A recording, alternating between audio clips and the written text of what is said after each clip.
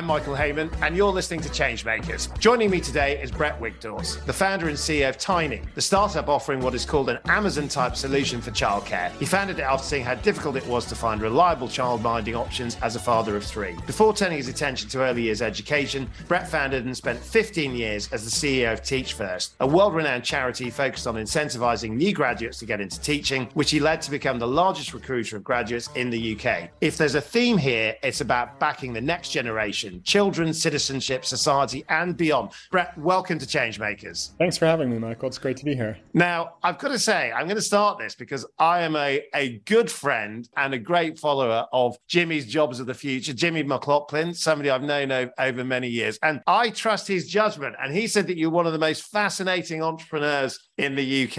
And I've been digging. I've got my thoughts as to why he might say that. What's your view? What sort of gets us to today, do you think? Well, I think there's probably a lot of other amazing, fascinating entrepreneurs in the UK, so I'm not sure I'd be as bullish. I mean, I've spent the last 20 years really focusing on ensuring all children have access to an outstanding education. That's what drives me, and I'm very, very passionate about. To me, it's the biggest civil rights issue of our time. I think there's lots of things people worry about, rightly, the environment, other issues. But unless you ensure every child, every young person has access to an outstanding education, then we're basically saying that there's a whole swath of young people, the next generation, who aren't going to have access to the jobs they need or the futures they need to ensure society is successful. And I don't think we're spending enough time focused on that. Now, if I say born in the USA, my hometown, and I'm on fire, they feel like good chapter headings in your story. But there's also something that is about great songs that you have a connection with, isn't it? Tell us what I can see you smiling. You're getting the link here.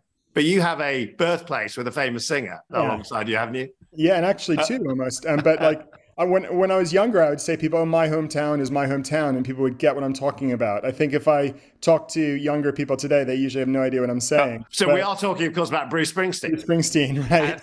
And Ashbury Park, you're where you were born. This is where we pick up the story, right? That's right. My grandfather was the postmaster at Asbury Park. My dad went to high school in Asbury Park. We long family ties in Asbury Park. And my brother is a teacher in the town next to Asbury Park today. And he was just telling me a few months ago, Bruce Springsteen goes to his gym, actually, which I think is a great story. His local gym, Bruce still goes to these local gyms to stay in touch with normal people. So it's good.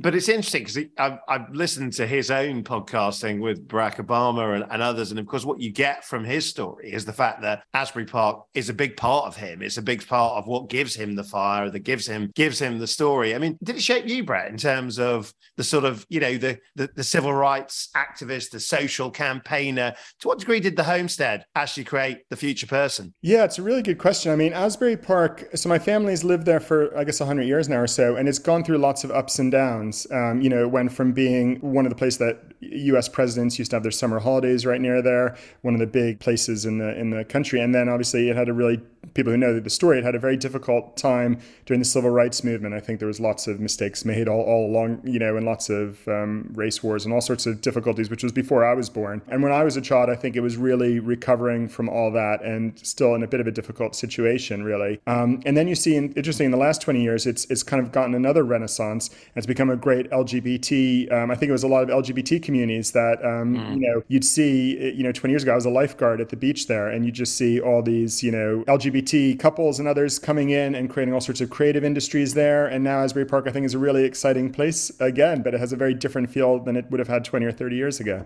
You see, I've been trying to sort of create the idea. I'm trying to get to the golden thread, and I was reading, I saw Asbury Park. I was looking for the kind of Bruce Springsteen connotations. Then I looked at the University of Richmond, the University of Hawaii. I mean, this is a person that moves around, Brett. I mean, in this story, I mean, you don't seem to stay in one place very long. Yeah, I've been here 20 years. I lived in Indonesia for a while. I lived in Hawaii, and I was supposed to just come to England for a one-year secondment. I was a management consultant at McKinsey, working on how businesses could help attract and keep the best people. It was all about the war for talent, and I worked in Philippines and Singapore, all over the place. They sent me to London for 1 year, and I got on a project looking at how businesses could help schools. And to me, it was very much similar to the problem banks and other businesses were having. How do you keep and attract the best talent? That got me excited to write a business plan for Teach First. And originally, I was supposed to take a 1-year secondment for McKinsey to try to get it started, and that lasted 15 years. So I originally was moving around a lot more, and then both Teach First and my wife, who I met 15, 20 years ago now, kept me here. So 20 years. What have you found that you liked about the UK? I love the UK. I'm a British subject now. I have dual citizenship. And I think like many immigrants to many countries, including the UK, immigrants, we often see the benefits of our new country more than people who are born in the country. I think, I'm not a Brexit fan, and that's, I think, very sad. But overall, I think Britain combines the best of Europe and the best of America. There's a lot of entrepreneurship here. I think people, a lot of, pro-business, unlike, many places in continental Europe. But also there's that social safety net. There's the feeling, that there's more to life than just business, which doesn't always exist in America. Yeah. It's not quite as Darwinian as the States. I was talking to a US professor, and he said the ideal in life is work American, live English. I mean, that was his take on it. But I mean, you've decided to work English and live English in the UK. And of course, I suppose in terms of picking up the how you did it, I was reading a very interesting independent article where you said, I would never go into teaching. And yet that same person was to go on to create Teach First. Yeah, my mom's a teacher and my brother's a teacher and all my aunts and uncles and cousins. I mean, I come from a family, we laugh, if we lived in the Middle Ages, our surname would be teacher probably because everyone's a teacher. And of course, growing up, the last thing you want to do is anything your parents or your family are into. And I just thought, what sort of person would become a teacher? Obviously, you don't want to do what your parents are doing. But obviously, when you grow up in that sort of environment, you realize the importance of teaching. Around our dinner table, my family would always talk about teaching, about the children they were working with, about, the sense of making an impact. And that definitely got into my head. And, I think I always felt teaching is a really noble profession. Well, it's funny. I was going to ask you, interesting you said the head, because my question was going to be, where did it get you? Did it get you in the heart or the head in terms of that story and those experiences? Yeah, it's a good point. Probably in the heart, I think. That's a good point. I think, where I always came from was teaching is an amazing career. It's one of the few careers where you could actually be a leader day in, day out. You can change people's lives day in, day out. And when I was doing all this work on the war for talent for banks or for accounting firms, you realize the sort of things that they're advertising are the things that you get as a teacher. So if you look at PwC or Deloitte, what do they advertise to graduates? They don't say, be an accountant. They say, be a leader, make change happen. They advertise that part, which teachers get every single day of their career. They change people's lives. So it often made me think, why aren't enough great people entering into teaching when we know this is a fantastic career and hits so many of the points that people want out of their careers? And part of it you could say is pay and benefits and all sorts of other things. But I do think the main thing, which I felt with Teach First, was it's not marketed the right way. It's not communicated the right way. It doesn't bring people together in the right sort of community and the sense of the movement in the right way. And that's what led to Teach First, that sort of. And it's interesting you say that because, you've been here over a period of time where you and others have helped to transform the reputation of teaching. And I think it's, and I speak about this from personal experience. My sister-in-law was a head teacher and had a lot to talk about in terms of the sorts of messages that you were talking about with Teach First, in terms of the fact that, I am a leader, I am doing things which are incredibly stretching and there is growth. And yet this has also coincided with really a reputation that had to change in terms of actually people actually understanding what teachers actually do. How hard has it been to change that reputation, do you think, in terms of, I suppose, the period of time that you've worked on that exam question? So I'd actually say I think it's easier than many people thought it would be. When we started, the conventional wisdom was top graduates, for the most part, didn't want to teach in low-income schools or in comprehensive schools. There were hardly any going into those schools at that period of time. And I actually think teaching can sell itself. It's easier than people think. That graduates, for the most part, and people looking careers, except for a small minority, aren't necessarily looking at maximizing their income or maximizing their benefits. They're looking to get enough salary that they can live a middle-class life, but that's not their most important thing. The most important thing for most people is making an impact, feeling you actually have some sort of autonomy and leadership roles, that you're developing your own, professional persona in lots of ways, that you're going to work and you're feeling you're actually helping to change something. And I think teaching does that. Right. Do you think that is especially so now, or has that been always the case across the 20-year landscape that your experience has covered? Yeah, I think it's been always the case. I mean, there's been some ups and downs, and often, it depends on the outside environment. When we were starting, many top graduates wanted to go into banking, which is probably less popular now. And I think almost it was either, we kind of put ourselves against the banking career as, this is something you're not going to maximize your salary, but you are going to be able to, make a real impact each day and actually go to work feeling you're making change happen. I think that's sort of something that all human beings are always looking for on their day-to-day lives, right? I mean, very few people want to do a meaningless job. I think, even if you got paid for just sitting in a chair and not doing anything all day, you wouldn't want to do it. You want to do something where you're actually helping people. I think that's a human condition. But I suppose the thing that you would say, certainly from a visibility point of view, is that people seem to be much more activated, much more socially aware, much more socially conscious, much more activist in nature. And I suppose the question is that, was there a moment of awakening, or has it just been the fact that we just now talk about it more? It's certainly a frontline experience. I think it was always there, actually. So even when we started, it took a few years for Teach First to really take off. But I always make the example that PwC, for instance, has been like one of the top recruiters for decades now. And if you looked at their graduate recruitment materials, it was all about impact and leadership, for the last 15, 20 years, right? And when I was working on the war for talent for banks, for the most part, banks attract and keep great talent, not just with salary, though, for banks, maybe it's a special case, salary is very important, but all they talk about, McKinsey and also management consulting, they talk about the impact you'll make. They talk about,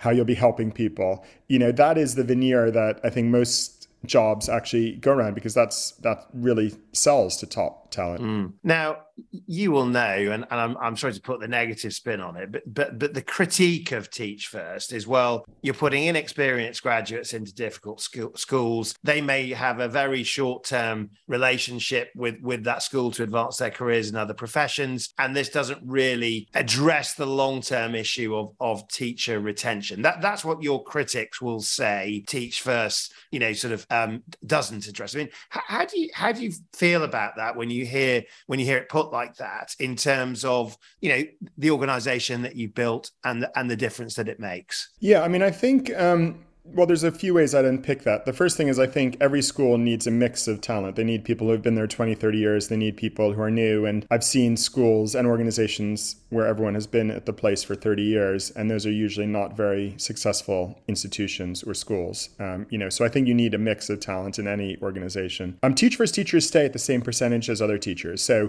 just to start with that, a similar or even higher percentage of our teachers are still teaching 5 or 10 years later than any other route. So, that just on a mathematics point of view, statistical point of view, that puts away. But where I always feel is we should be much more relaxed about people leaving teaching and coming back into teaching. And I think I've always felt for 20 years now, it's just absurd to say, okay, everyone who trains as a teacher should be doing it until they, for the next 30 years. I mean, it's an interesting point, that, isn't it? Because, I suppose in a lot of other professions, mobility is seen as a good thing, and lots of different experiences. I mean, how do you sort of socialize that as an idea that teachers might see as being an important part of their own career trajectory? Yeah, I mean, on the positive way, what I would say is teaching gives you great skills you can use in other careers. And why do we think that's a bad thing?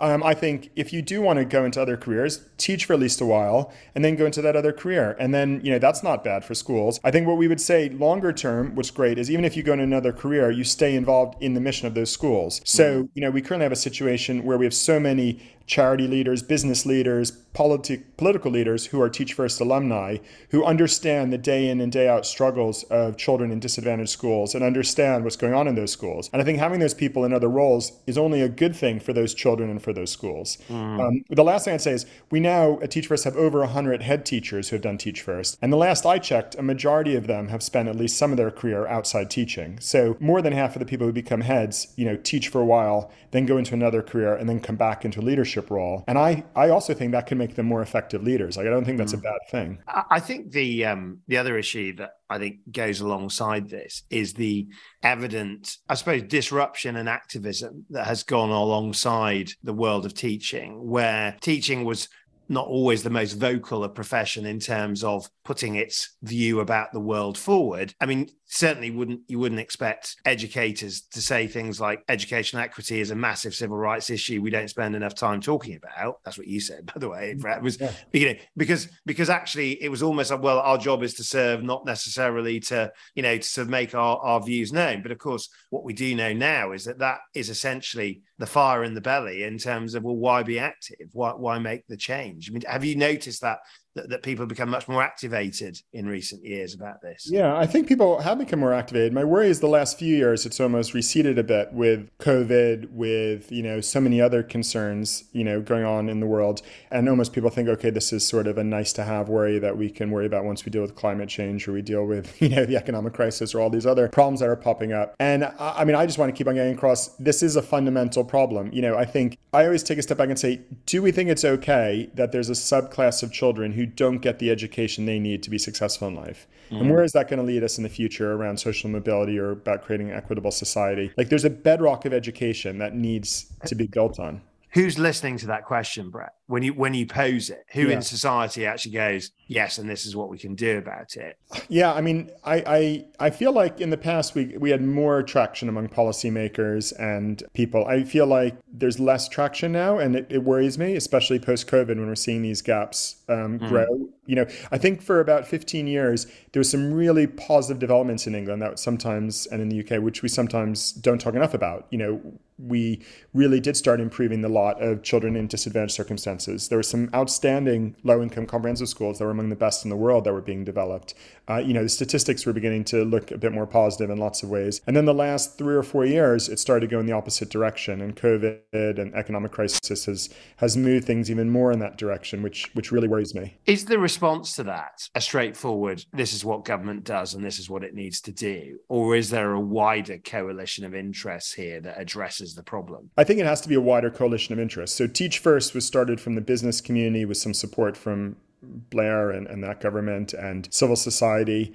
And I think it has to be in all our interests. I mean, businesses have an interest of ensuring there's enough great employable people in the future, but it has to be much wider than that. I think everyone in society has an interest in ensuring we don't develop an underclass of uneducated individuals who are unemployable and, will be a drain on society and, be a massive problem for everyone in the future. I mean, it's in everyone's interest that the whole future of society gets the education they need to be successful. I mean, it's interesting you mentioned Blair, because I'm thinking, as you mentioned him, you and Blair, his son, and Multiverse, and the fact that there are a number of I suppose disruptive technology entrepreneurs that see education as a new frontier, and yet that stands alongside an environment where sort of teacher salaries have fallen by 9% in real terms over the past decade. A lot of feelings of being under siege and under stress. I mean, it's almost like two stories that are living on parallel train tracks, isn't it, in terms of actually how we see education and its future?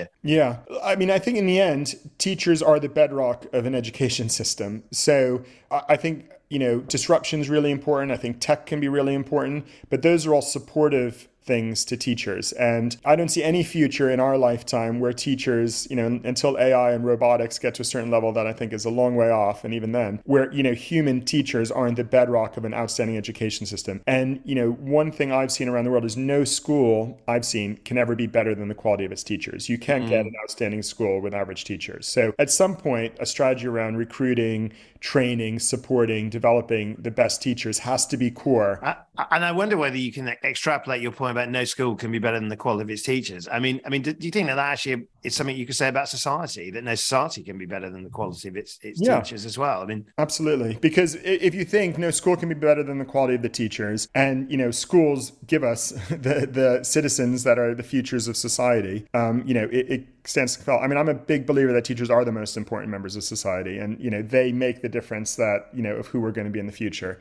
So we don't invest in them at our peril. I mean, you mentioned the effects of the pandemic and about how things have dipped in recent years. I mean, do you get a sense that, we're going through these massive, global headaches at the moment, from pandemic to global recession? I mean, do they knock this off course? Do they knock progress off course? Or are they the blips that are ultimately overcome in terms of your sense of the future direction? I mean, I'm really worried they're knocking things off course. I mean, I'm really concerned that I do feel like cross-party, cross-society, education and ensuring children from educational disadvantaged backgrounds got access to a great education. That was something that was top of a lot of people's agendas. I feel like that's dropped down people's agendas now. And the fact that, many of these gaps that were closing are now opening again isn't getting enough coverage. You see the last 5 years, it's been dominated by Brexit, by COVID, by, economic crisis, by all sorts of other things. And you don't see people really talking about this issue. And as that's happening, a situation that was starting to improve is now,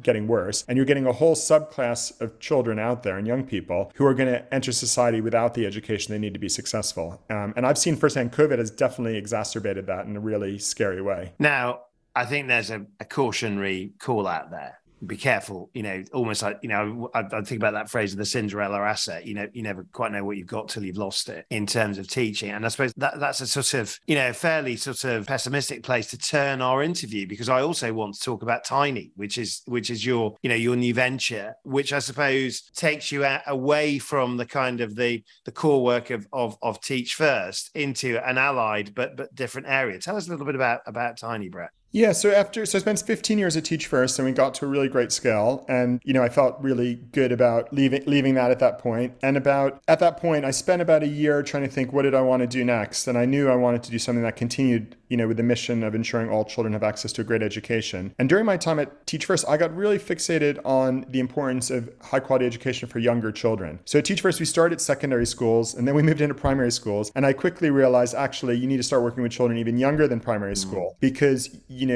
you can see, and I could see, the difference between children in year one who had a great early years experience and those who hadn't. And there's tons of scientific evidence over the last 10, 20 years to back that up around brain development, the importance of early years. But yet I think society almost sees this as just something that parents and often moms, mothers, should just volunteer their time to do, and doesn't require the, expertise necessary. And just one thing I'd say, the government spends less than half as much per early years child than it does for a primary or secondary school student. That's one example. And there's no logical reason for that to be the case, in any way. And this may well sound like Brett, the campaigner that we met at Teach First, but this is Brett, the entrepreneur, backed by venture capital, that is delivering an Airbnb, Etsy, or Amazon type solution, to borrow your words. Right. In terms of this is now Brett in business. How does that feel in terms of your ability to survive, I suppose, maintain social purpose and social direction, and building an impactful business that also has to make a profit? It's not that different from a charity, to be honest, because I think, look, we're a very socially focused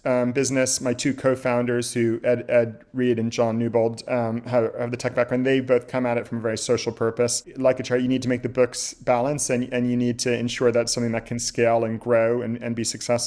And, we're seeing ourselves as a sort of B Corp that, has many people who we want to have a benefit from it, including obviously our investors, but also the young people we're working with and our childminders. Does your mindset have to change? I think a little bit, in that, we obviously have to think in a more commercial way and, spend a lot more time thinking about pricing and everything. But in the end, it's about keeping customers happy. And I think Teach First, we had that.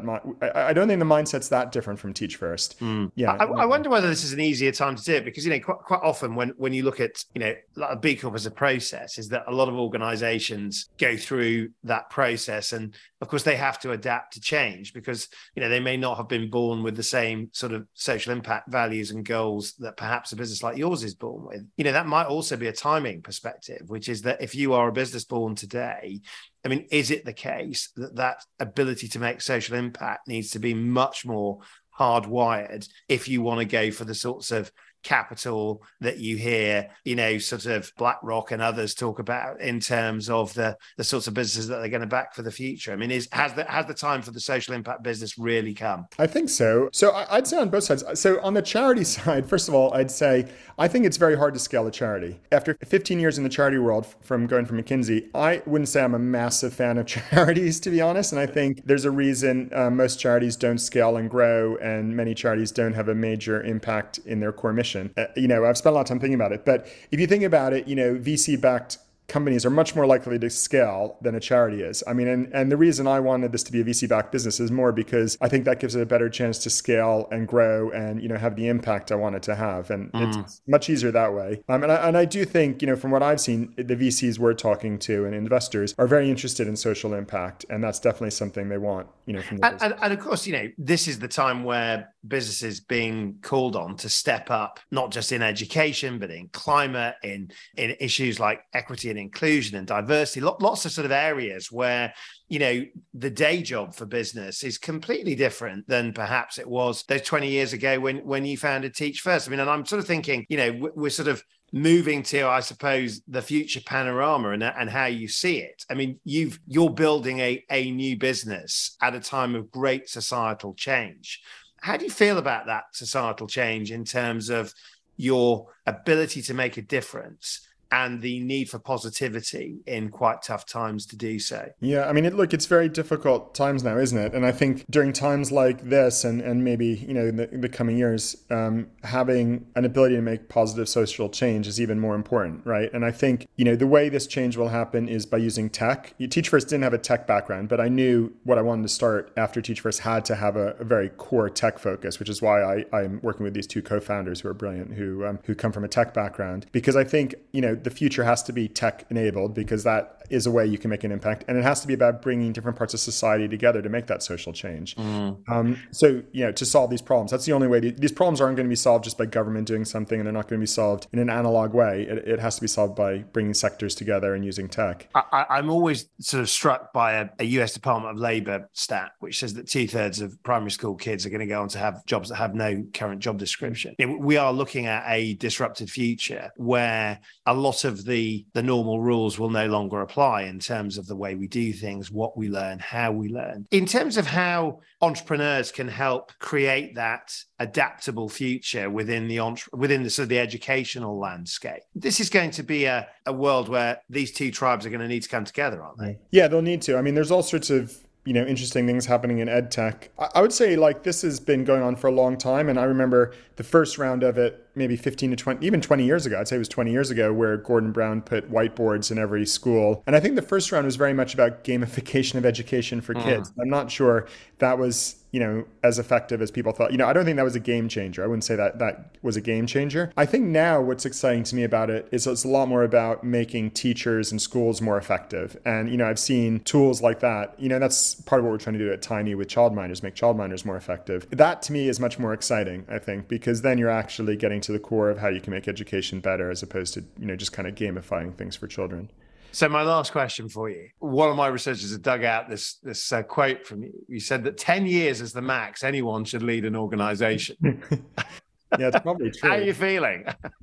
I know. I think it's, I don't know when I said that, but I think it's true, isn't it? I mean, I probably said that when I was in my 20s and I was just very young. But yeah, I mean, I stayed at Teach First 15 years. I think, probably it would have been fine for me to leave after 10 years. And I was probably the last few years, I was spending some time helping it go into other countries and having a good time with it and things like that. And, yeah, I don't know. You can think of others, but it's really difficult to find many leaders who are better in their second 20 years than in their second 10 years than in their first 10 years, right? Maybe Steve Jobs, maybe there's a few, but not many. Oh, brilliant.